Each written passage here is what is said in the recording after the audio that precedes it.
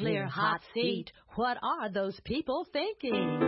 Nuclear hot seat. What have those boys been drinking? Nuclear hot seat. The corium is sinking. Our time to act is shrinking, but our activists are linking. Nuclear hot seat. It's the bomb. Welcome to Nuclear Hot Seat, the weekly international news magazine keeping you up to date on all things anti-nuclear. My name is Libbe HaLevy. I'm the producer and host, as well as a survivor of the nuclear accident at 3 Mile Island from just 1 mile away.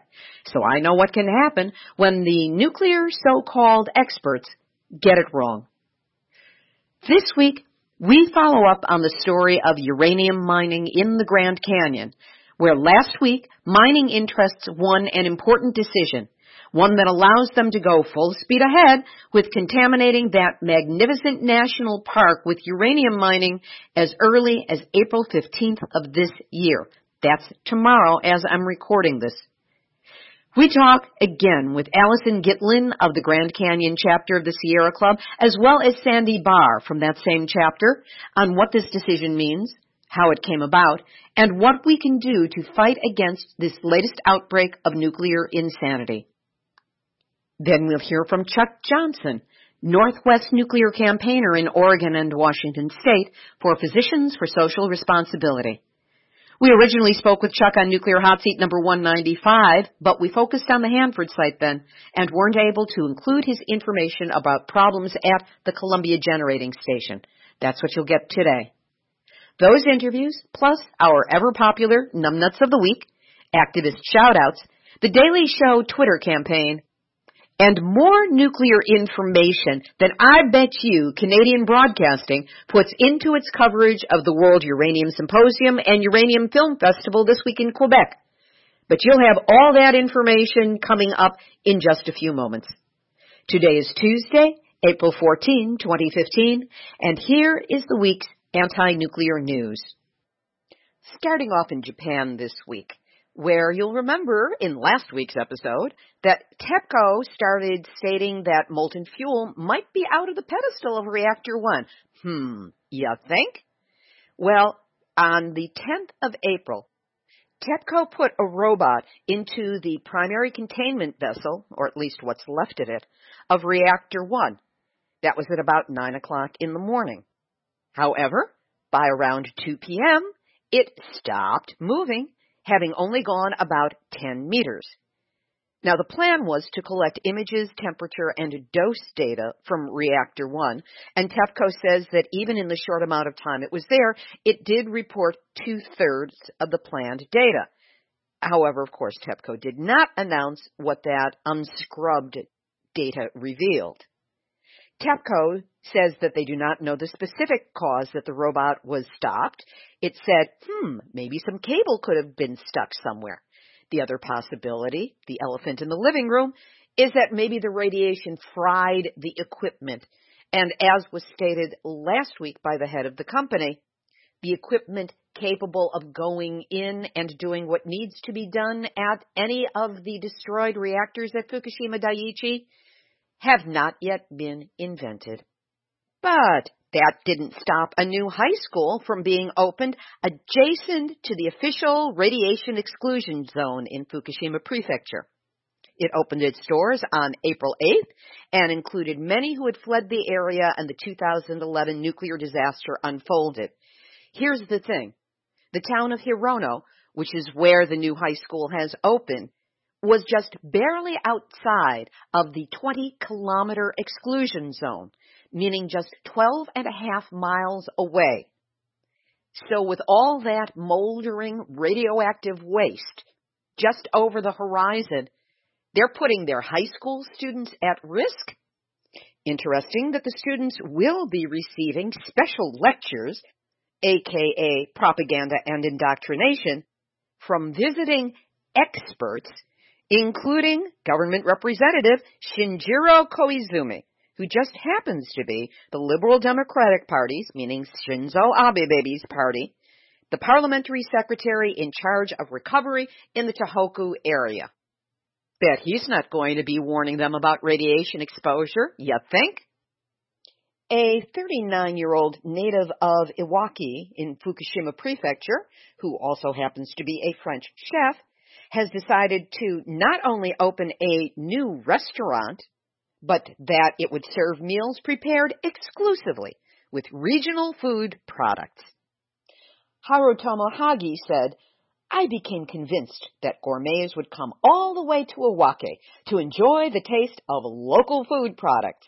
So I decided to run my restaurant in a way that I really wanted to, even if I risked having no customers." Not once in this article from Asahi was he questioned or was anything written about possible radiation contamination in the food and the water. And speaking of the water, nuclear hot seat, nuclear hot seat, nuclear hot seat, nuts out a week. Man, Japan is really hitting every button it can find to try and convince the world that its food and water are perfectly safe to drink. Here's the latest one. Fukushima City's bottled tap water has won a gold award from something called Monday Selection, a group which likes to compare itself to the Michelin Guide at pointing out that which is highest and best and most excellent in our food supply.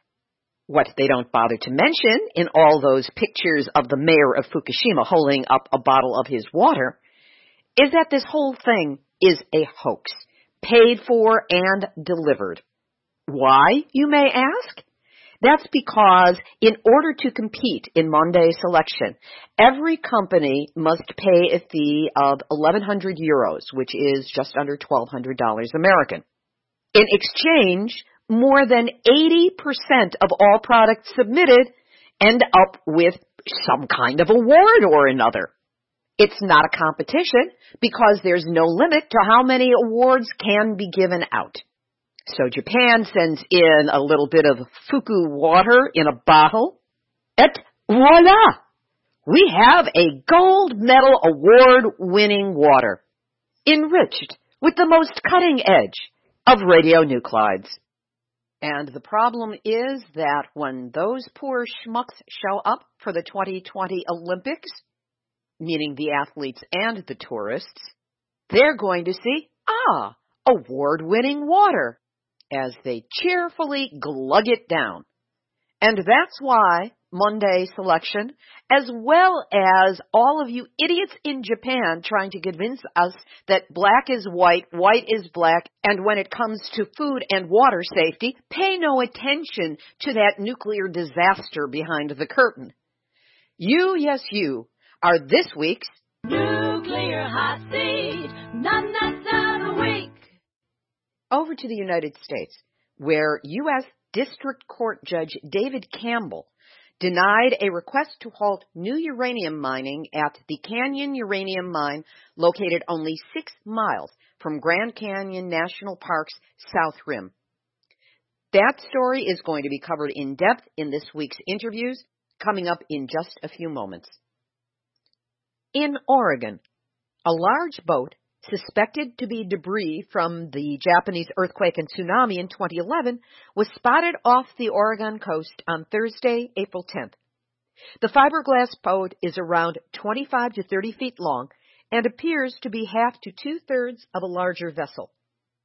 Biologists okayed the move after passengers were found on board, 20 yellow-tailed jacks and a striped beakfish. Along with the mussels and barnacles that were attached to the hull, it was determined by biologists at the Oregon Coast Aquarium and OSU's Hatfield Marine Science Center that the organisms were not a threat to the Oregon coast ecosystem. Now, it would be nice if somebody would test that boat for radiation, but that was something that wasn't even mentioned in this article. It is interesting that the amnesiac media are treating this like the first incursion of Fukushima-based debris into coastal waters of North America, when back in June of 2012, a huge dock washed ashore in Oregon. It was 66 feet long, 7 feet tall, and 19 feet wide. Hard to miss it. Activists from No Nukes Northwest attempted to get to this dock to register its radiation levels, but before they could do so, the dock was removed by the Environmental Protection Agency, whose officials promised that this dock would be tested for radiation and the results made public. To date, nothing has been heard further of this dock. It will be interesting to see if we do hear anything as regards this latest piece of debris from Japan. Some nuke reactor news. Both Calvert Cliffs nuclear units in Maryland were tripped offline on April 7th because of what is being called a localized grid disturbance that caused power outages in Washington, D.C. and Maryland. The resulting power interruption temporarily spooked the Washington, D.C. area, causing a brief blackout at several federal buildings. Even the White House had to briefly shift to backup power, though it is doubtful that with the power outage, the White House would have melted down. And the U.S. Nuclear Regulatory Commission has cleared the Perry Nuclear Power Plant in Ohio to begin using what they are terming high-performance fuel, which is really high burn-up fuel. The problem with high burn-up fuel is that it is far harder on the structural integrity of the reactor, which was not built to maintain safety with this level of fuel. It requires longer storage to cool down and has not been adequately tested as to long-term dangers to nuclear reactors.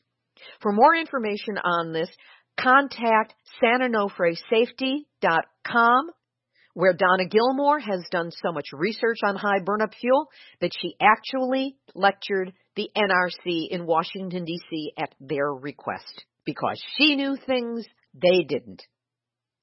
Internationally, the Chernobyl nuclear power plant has officially launched the decommissioning and dismantling of its first 3 units. Say what? There are 3 units at Chernobyl besides the one we all know about? Yeah. And this move to fully shut down the plant comes 29 years after it became the site of the world's worst nuclear disaster. Though the Unit 4 reactor had been rendered inoperative in 1986, inoperative, such an understatement, the other 3 units were allowed to operate, with the last one being shut down in 2000. 'Bout time, fellas, 'bout time. And last week's Numbnuts of the Week has a footnote. Japan plans to promote its Fukushima foods at the Milan Expo 2015 International Exposition. But guess what? The whole thing is riddled with corruption.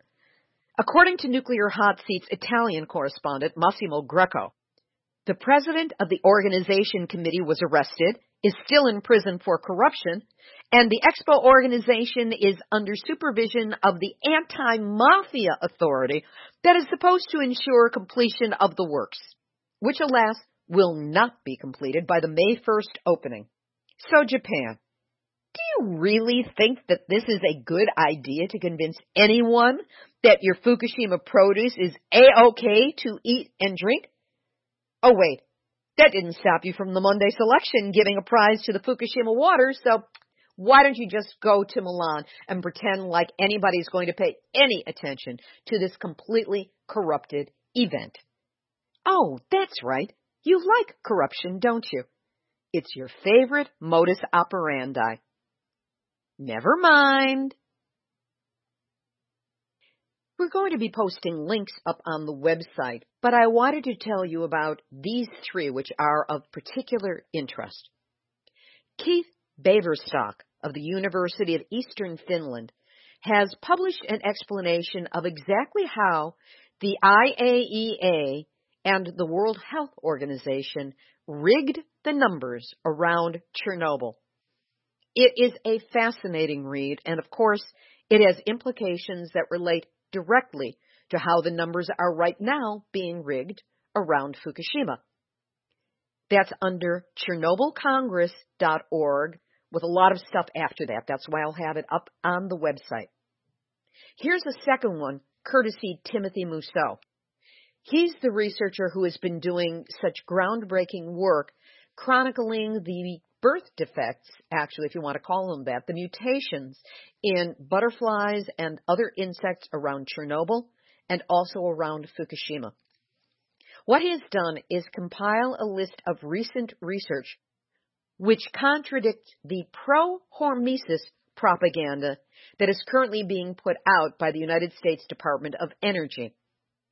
For those of you who may not be familiar, hormesis is the insane belief that radiation exposure is actually good for you and can help build a powerful, robust body, as opposed to just the opposite, which is that it erodes your body from the inside out. To those who have ever come at me trying to promote hormesis, I look at them and I go, no, hor-usis. Because without them even knowing about it or getting any monetary benefit, they are shilling for the nuclear industry. Well, Tim Mousseau has put together a great list of sources one can use to come up against the pro-hormesis people. And I mean, this is 3 solid pages of links to all of the research you could ever want to shut these people down and teach them that radiation exposure is the opposite of something that's good for your health.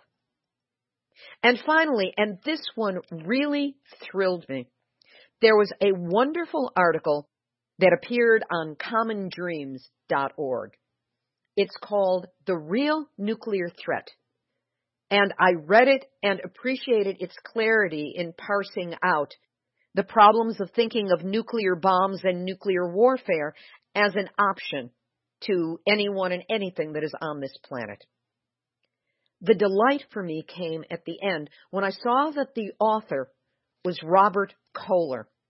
Now, Robert Kohler is a writer whose work I have followed for many years for the pure, simple enjoyment of reading how this man put the English language together and how his mind worked. He always found interesting angles in on stories and had a gentle, almost poetic way of making his points known.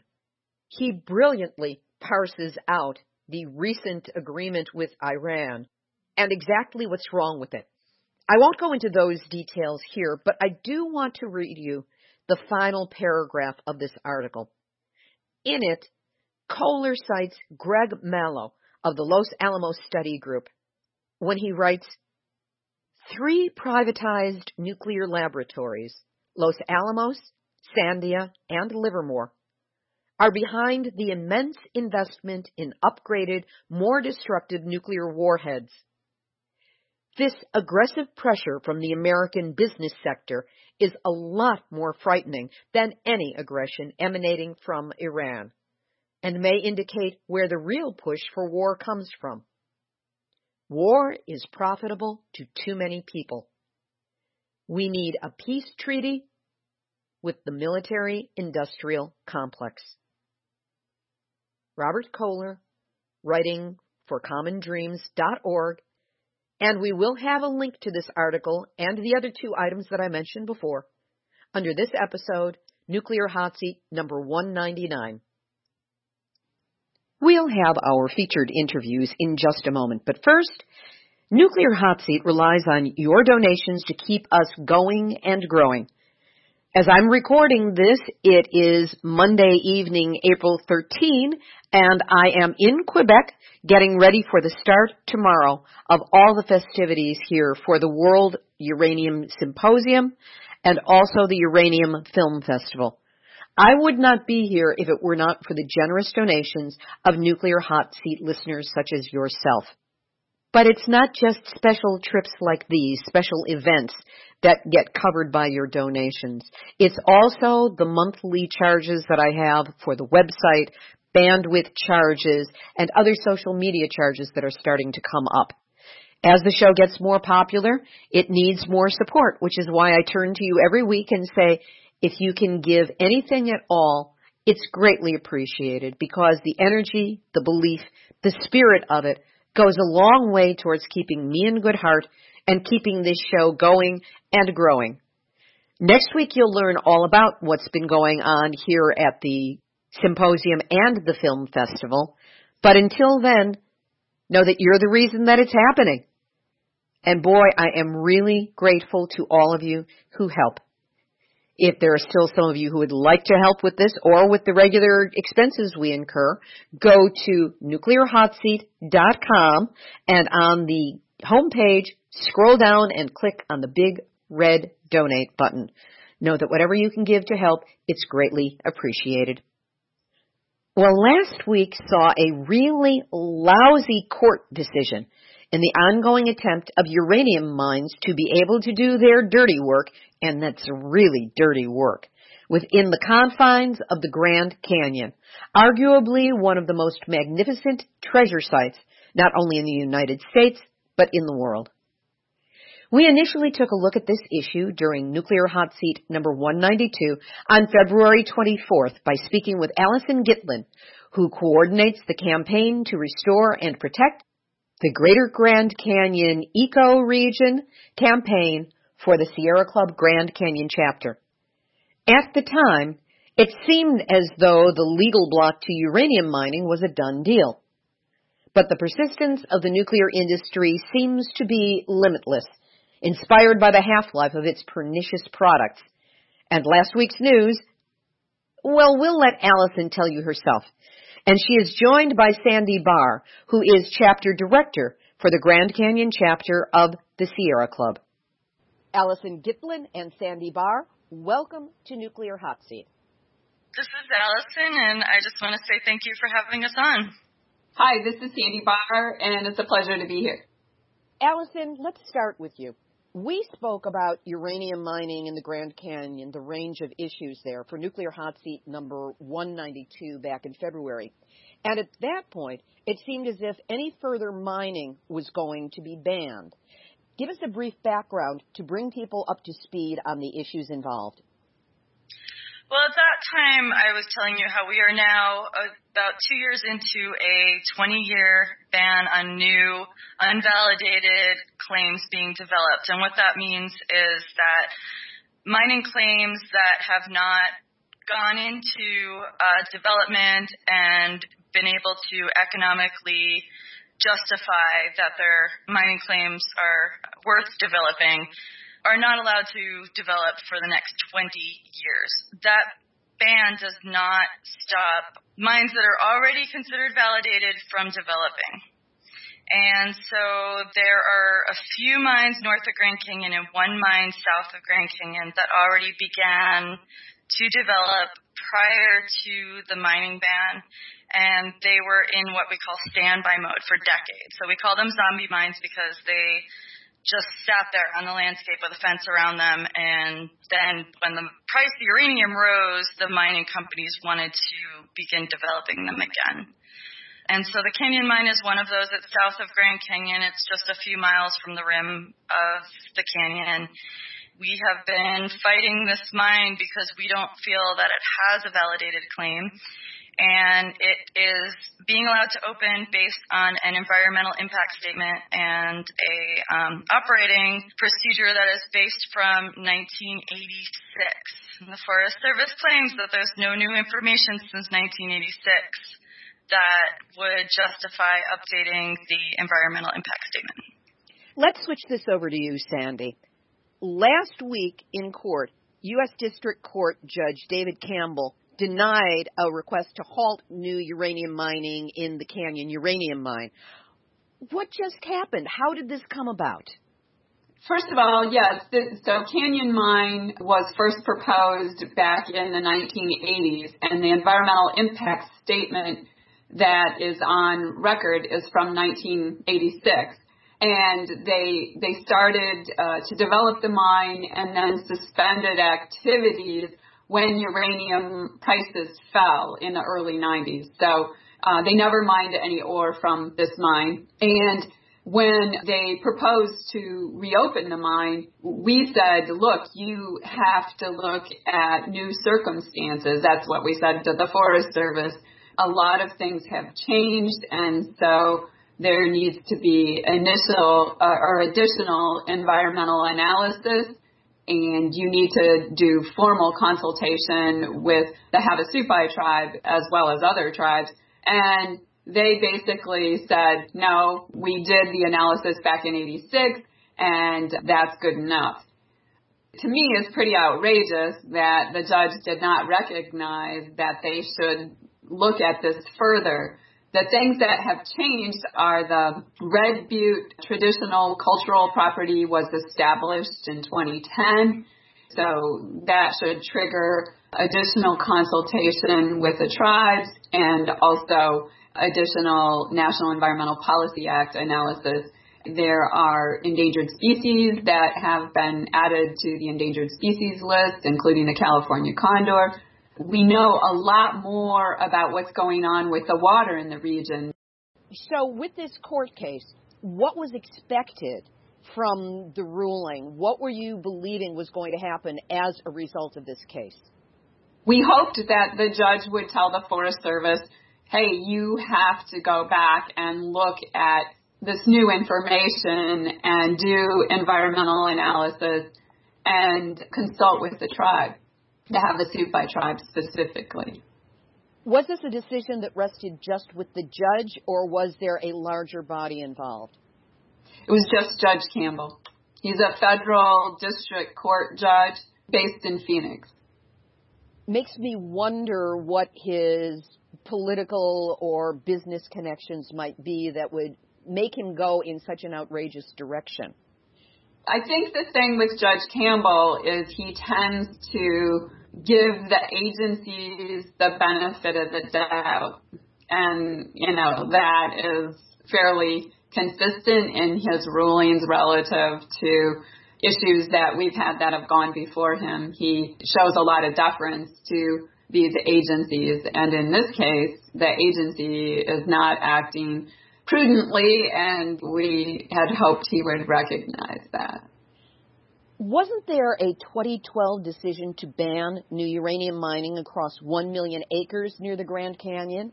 And if so, why is that not in effect in this case?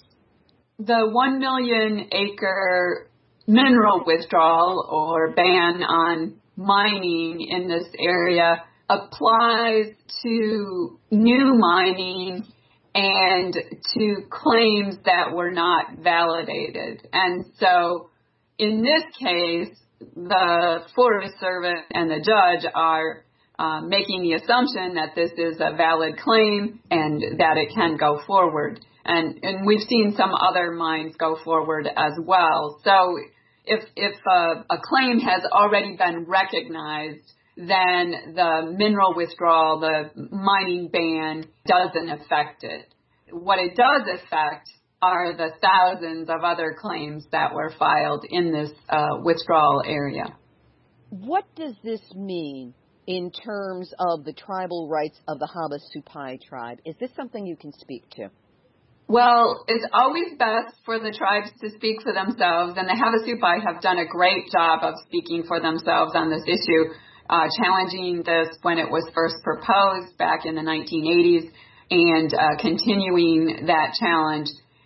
I think what it says, though, is that, the court is not recognizing the significance of the traditional cultural property or of the potential impact of this mine on the waters that feed Havasu Creek, part of the lifeblood of the Havasupai people. And it's important to them culturally, but also a huge part of their economy. And it seems like neither the Forest Service or the judge have recognized that. And isn't there also potential danger to the water supply of the Grand Canyon itself? Havasu Creek does flow into Grand Canyon. So the Havasu tribe actually live in the bottom of Grand Canyon, in a side canyon of Grand Canyon. But there are several springs that do flow into Grand Canyon that are extremely important for biodiversity. Some estimates have said that there is 500 times the biodiversity at springs as there is in the surrounding landscape. And not only is the wildlife dependent on the springs, but those recreating in Grand Canyon are dependent on those springs as well. And they have tremendous cultural significance for a number of tribes. The water that feeds those springs comes from below the area where the canyon mine is being dug. So if there is contamination in the groundwater below the canyon mine, it could spread out and contaminate a number of the springs in Grand Canyon. And not only that, but the mining effort is going to use water. So it could also lead to depletion or diminishing of some of those springs as well. And so that could have huge effects on the wildlife and the people of the Grand Canyon region.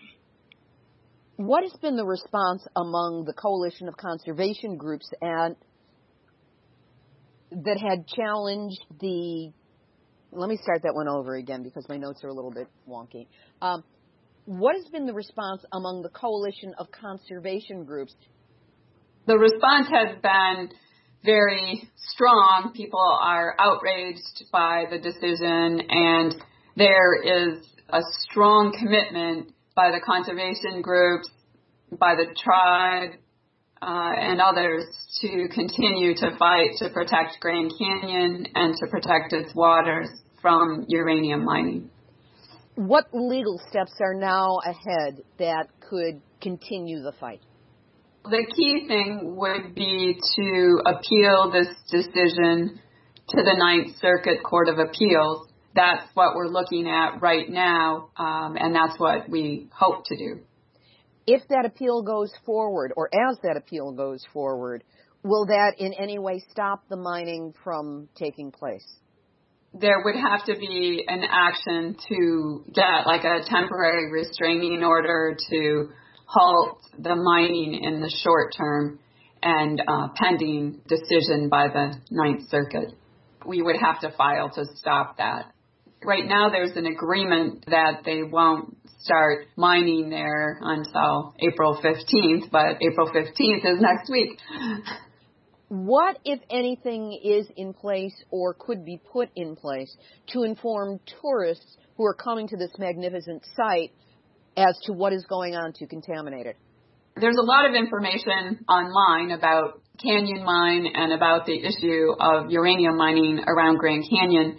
We've also conducted tours out to the mining site, not into the mining area itself, but out to the mining site to show people where it is and talk about the implications. In the past, we've done outreach at Grand Canyon itself and handed people information to people who are visiting there. Also to inform them that there's actually a uranium mine in Grand Canyon National Park itself that is just recently being cleaned up. It's a historic mine that has contaminated Horn Creek, which is in the canyon itself. So that's always, I think, something important to provide to people. It's not that we're making it up that these mines pose a risk. We have history as our teacher. This is Allison. I just wanted to point out also that the Orphan Mine, when the Canyon Mine Environmental Impact Statement was prepared, they actually looked to the Orphan Mine as an example of the possibility of being able to mine uranium safely. And it wasn't until after that 1986 Environmental Impact Statement was complete that the U.S. EPA went out to that site and determined that there was far more contamination than they ever realized. And they actually had to move a fence back because there was soil contamination extending outward from the site that visitors to Grand Canyon were able to come in contact with. They had to remove the head frame because it was considered hot. And, you know, this is all at U.S. taxpayer expense that we went in and we cleaned this all up. And now there is a big site at Grand Canyon with a fence around it on our public lands that, you know, is going to be forever contaminated, including Horn Creek and Salt Creek below that site are going to be forever contaminated because we don't know how to clean them up. You know, as a former backpacker, it's always key to know when you're going into an area where you can't carry a huge amount of water on your back, that there's going to be water there that can be filtered and that you can use safely. But it sounds like any water that is found downstream of these creeks is potentially contaminated with radionuclides. Yes, that's correct. So when you get a backpacking permit for the area below the orphan mine, you are warned that you should not drink that water unless it's an emergency. Wow, that I wasn't expecting. What are the risks that visitors do face from the water supply or from walking there, perhaps the dust being kicked up? It's hard to say. A lot of the risk from dealing with this contamination is if you get it in your body, if you do drink it or you inhale it or you ingest the dust. And so, you know, I can't say that there is a direct risk to you if you're visiting the site, but there is an elevated risk beyond what we should have to be exposed to that there is this contamination in the area.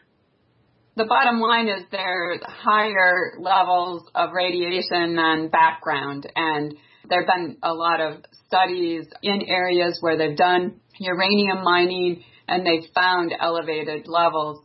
The other thing I wanted to point out is this orphan mine is not just on our public lands, but it's in one of our premier national parks, Grand Canyon National Park. And so to me, it's like a significant example of why we shouldn't allow additional uranium mines.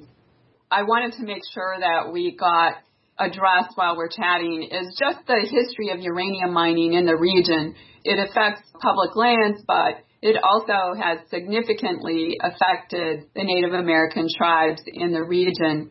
And that's one of the reasons why the northern Arizona tribes all came out in support of the mineral withdrawal, the mining ban.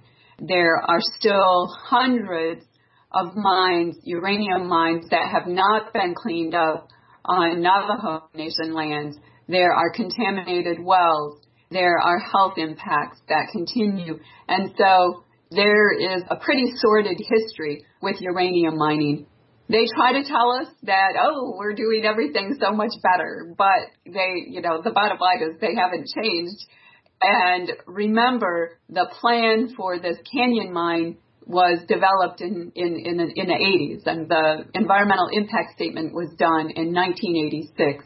So I think that argument is pretty empty, that everything is different. Sounds like it's pretty much the same as it always has been, which is let's not pay any attention to the problems that are being raised in the long run by this short-term whatever it is that is motivating them. Money. Money. God only knows. It's motivating the You're right, like that's going to stop their family, from their offspring from being born with birth defects. We can go there, but we don't have to because I'm talking to the tribe here. Okay, so let me just get one more thing in, and that is this coming week, the World Uranium Symposium is happening up in Quebec, and that is simultaneous with the Uranium Film Festival, which is also taking place there with some overlap of the days. And on April 16, they have a day that is specifically devoted to human rights, indigenous peoples' rights, and governance issues. This is not just for Canada, but for the entire world. Do you have any idea whether there is going to be representation from the Havasupai people during this event? And if not, can we get them on a jet real fast? I don't know, but I agree. In the past, the tribe has traveled to Europe and other places to try to raise awareness about this issue, and it would be great if they could be there. Send us the info, and I'll make sure it gets to the tribe. It will happen as soon as we get off of this call. Is there any kind of long-term planning that might be able to alleviate this problem so it does not come up again? Absolutely. This mineral withdrawal is actually 3 years into it now, and I know how quickly 20 years goes, and so that's one of the reasons why we're currently working on trying to get a national monument established for this area and other areas as well to permanently protect these lands from uranium mining and other harmful activities. I will send you a link to the website for that monument proposal, and as well as links to our social media. We have a new Facebook page, Twitter, etc., that we're getting started, so I can send you links to all of that so that when people listen to this, if they'd like to get more information, they have a way to do that. People can also look up the Sierra Club Grand Canyon Protection Campaign on social media, and we will post all of our developments there. We have a Facebook and WordPress page and Twitter as well, and so I can make sure that all that information gets disseminated. We have an email list. We send out monthly emails if people are interested in following the campaign.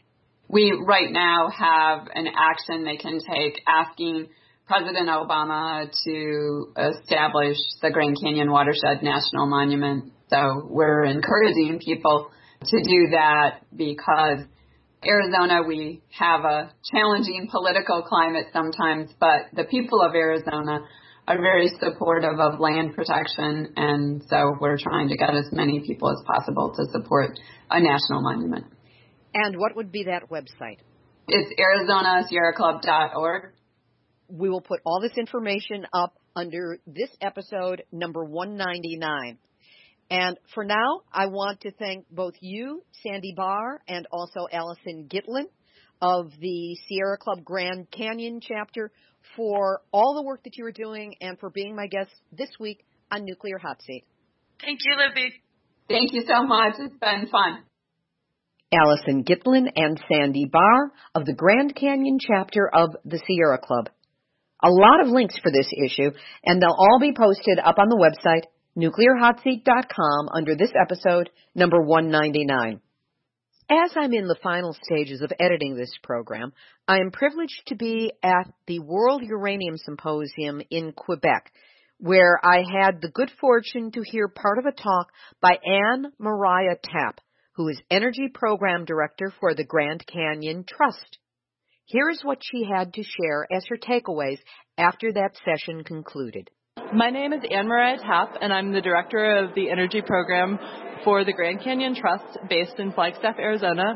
My work focuses on safeguarding the Colorado Plateau from the destructive impacts of uranium mining and milling, most specifically fighting the mines on the rim of the Grand Canyon, defending the 20-year mineral withdrawal that was enacted in 2012, and ensuring that the White Mesa Uranium Mill, which is the only operating conventional uranium mill in North America, is compliant with all laws and regulations designed to protect public and environmental health.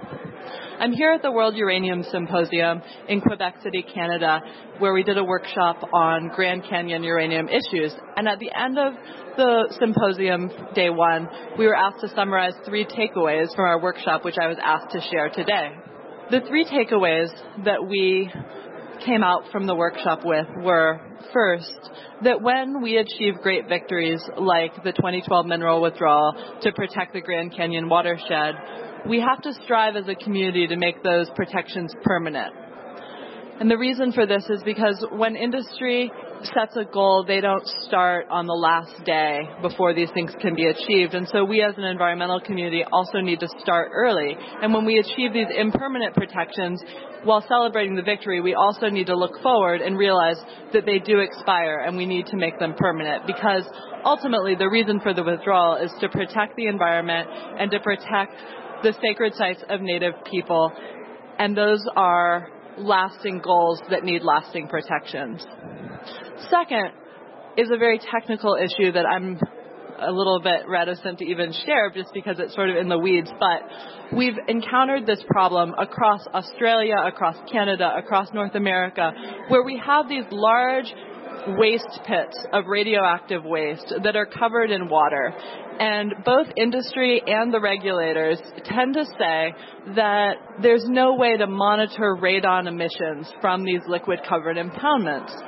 But there's also fairly good evidence through scientific studies and EPA reports that show that there actually are radon emissions and corresponding serious health effects of these liquid-covered impoundments.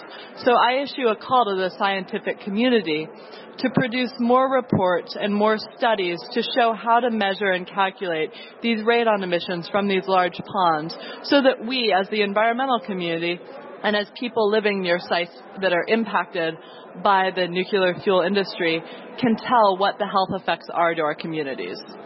And the final message that I wanted to share from the Uranium Symposium is the message of shared hope, shared success, and shared challenges. And across the symposium, across the challenges faced by communities in Australia, in Canada, and in North America, is a trend of shared victories, but also shared challenges of challenging large corporations with basically unlimited resources.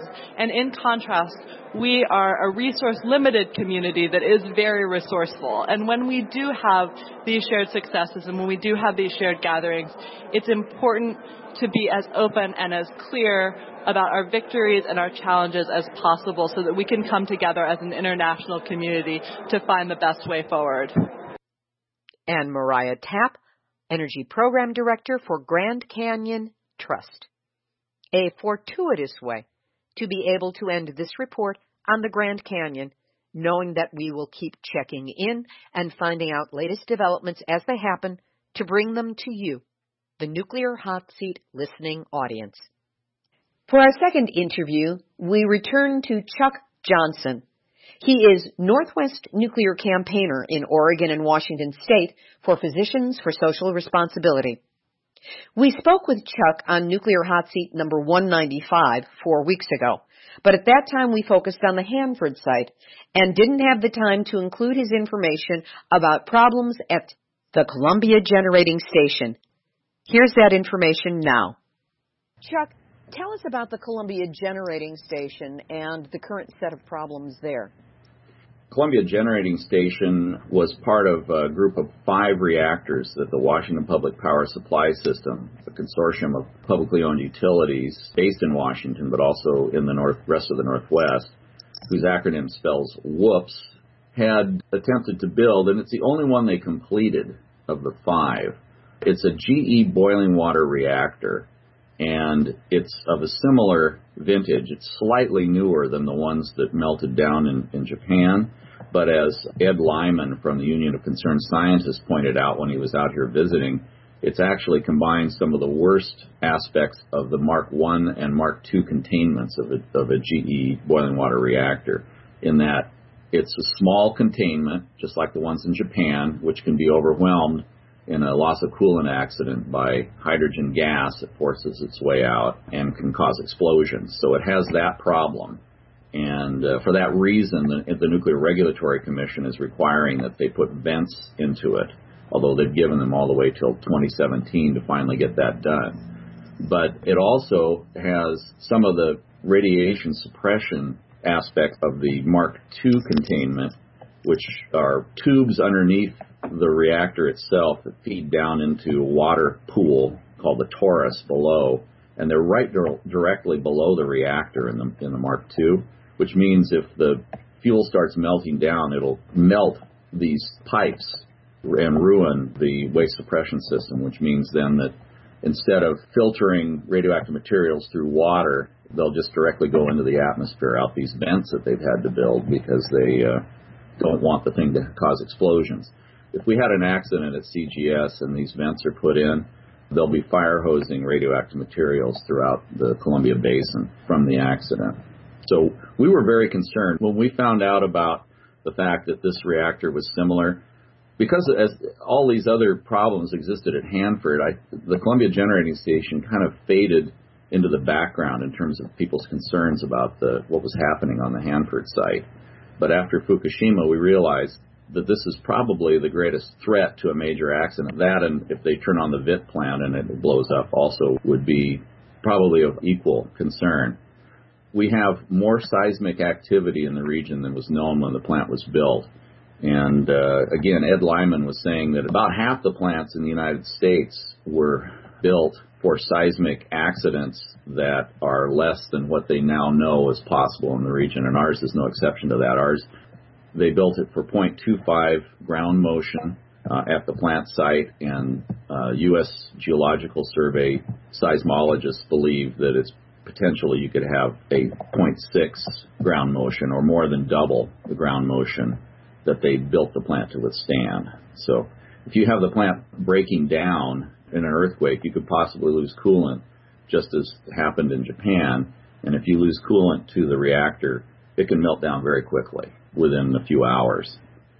What current actions are taking place with Physicians for Social Responsibility and other organizations to do something about this dangerous situation? After Oregon and Washington Physicians for Social Responsibility formed our task force, we were joined by local groups of the Sierra Club, Heart of America Northwest, Columbia Riverkeeper, Alliance for Democracy, No Nukes Northwest, and Fellowship of Reconciliation are I believe, the formal members of our coalition for Nuclear Free Northwest. We have a website, nuclearfreenw.org, that you can check out and see more information about what we're doing. Basically, the campaign revolves around convincing the publicly owned utilities that actually own this plant and operate it that we would be safer and that we would be financially better off if we would close this plant down. Currently, we're focusing a lot of our effort on the city of Seattle, which is a co-owner on this plant, through its municipal utility, Seattle City Light. We also have an effort going in Clark County, which is Vancouver, Washington, across the river from Portland, where the Clark County PUD is also a co-owner, and we have some members of that board who are interested in this issue and willing to talk with us about it. We're hoping within the next couple of months that we will have the first of the utilities to take a position for shutdown, and probably that'll be Seattle. It's looking very positive. And those of you who are in the Seattle area or know people who are in the Seattle area, if you could have them contact us, we can use your help right now to make sure that we have a victory there. And again, what would be the best way to contact you for those people who wish to take a stance and get active, as so many of the listeners to Nuclear Hot Seat are and do? Well, you can go ahead and send me an email directly at chuck@OregonPSR, as in Physicians for Social Responsibility.org, or you can go to our website, which is psr.org/chapters/Oregon. Or you can just Google Oregon PSR and it will pop right up. Chuck, in closing, is there anything else that you would like to add? Just that I feel very encouraged these days about our ability to defeat the nuclear power industry, not just here in the Northwest, but everywhere. The consistent lying that the nuclear power industry has engaged in since day one continues to be exposed, and I think that the effort to revive the nuclear industry with the nuclear renaissance is sputtering and failing, and the onset of renewable options, wind and solar, and to some extent the dirty ally of cheap natural gas, which, I'm not terribly pleased about that, but in terms of the nuclear power industry, it's really been a problem. I think that we're going to be able to, in the next few years, shut down an awful lot of nuclear power plants, and I don't think that they will be able to build very many new ones at all. I think we're winning. We're still a long way away from having ultimate victory, but I believe that we're winning, and I feel very encouraged. Thank you for that roundup piece, because it's important to realize that we've made a tremendous amount of progress in this battle. It's David and Goliath, but like I like to remind people, David won. Right on. Chuck Johnson of Oregon and Washington Physicians for Social Responsibility, thank you so much for being my guest this week on Nuclear Hot Seat. And thank you. That was Chuck Johnson, Northwest Nuclear Campaigner for Physicians for Social Responsibility. Memo to Trevor Noah. He's the new guy coming in to take over from Jon Stewart as host of The Daily Show. Trevor, You need something to distinguish yourself as you put your unique stamp on this much-beloved program. So, how about a nuclear pundit? Let's face it, with the recent defections of Jason Jones and Samantha Bee, there's lots of space for new people with the ranks as you put together your daily show crew. So let's get nuclear on the agenda, okay? This is one place where you can really exceed what John was able to do with the show. Know that my people are ready to talk to your people. A big hey and hello to everyone who has come all the way to Quebec for the Uranium Film Festival and the World Uranium Symposium. I'm here, I'm covering it, so if you see me sitting alone at any point, please come over, introduce yourself. Let me learn more about what you do and the issues you address with your work. My goal is to learn what I can do to support you in your work. And that's a question, quite frankly, that we all need to be asking each other.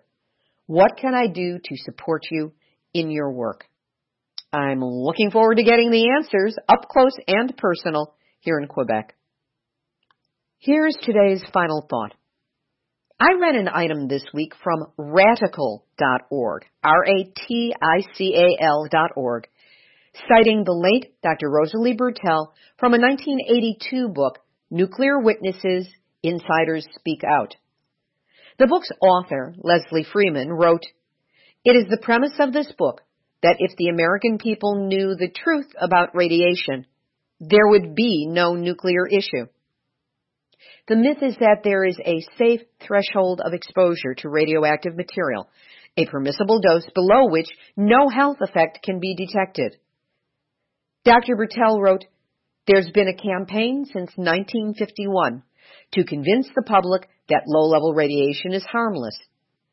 People have a right to know what's happening to human health. The patriotic thing to do is to get it all out into the open. Let people know what's happening. As much as some people attempt to deny the facts, all of us on this planet, by the new fire, a select group of boys have been playing with since the 1940s. Our collective gene pool of life, evolving for hundreds of millions of years, has been seriously damaged in less than the past 50. The time remaining to reverse this culture of lemming death is on the wane.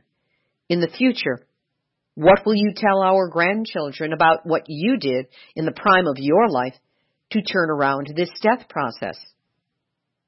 To which Nuclear Hot Seat adds, "And will those grandchildren ever have a chance to be born, and to be born healthy?" The time to get busy and protect our future is now. This has been Nuclear Hot Seat for Tuesday, April 14, 2015.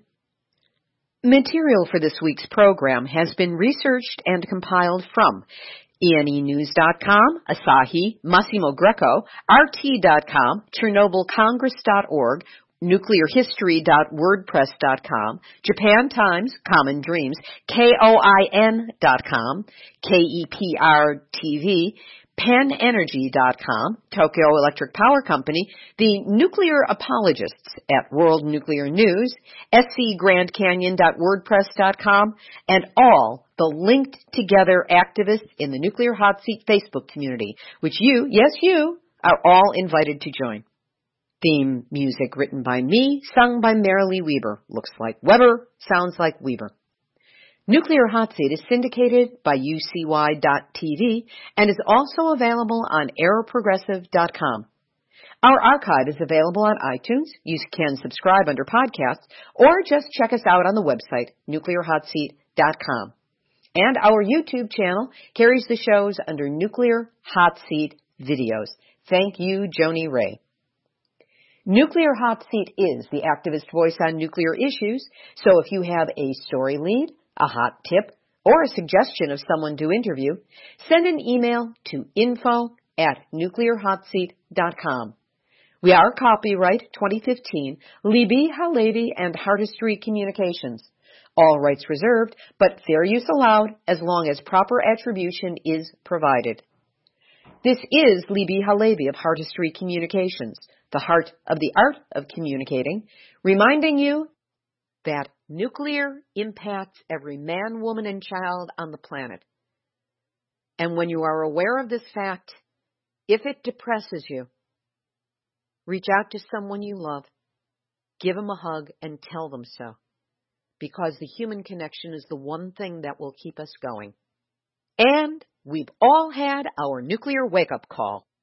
So don't you dare go back to sleep, because we are all in the nuclear hot seat. Nuclear hot seat. What are those people thinking? Nuclear hot seat. What have those boys been drinking? Nuclear hot seat. The corium is sinking. Our time to act is shrinking, but our activists are linking. Nuclear hot seat. It's the bomb.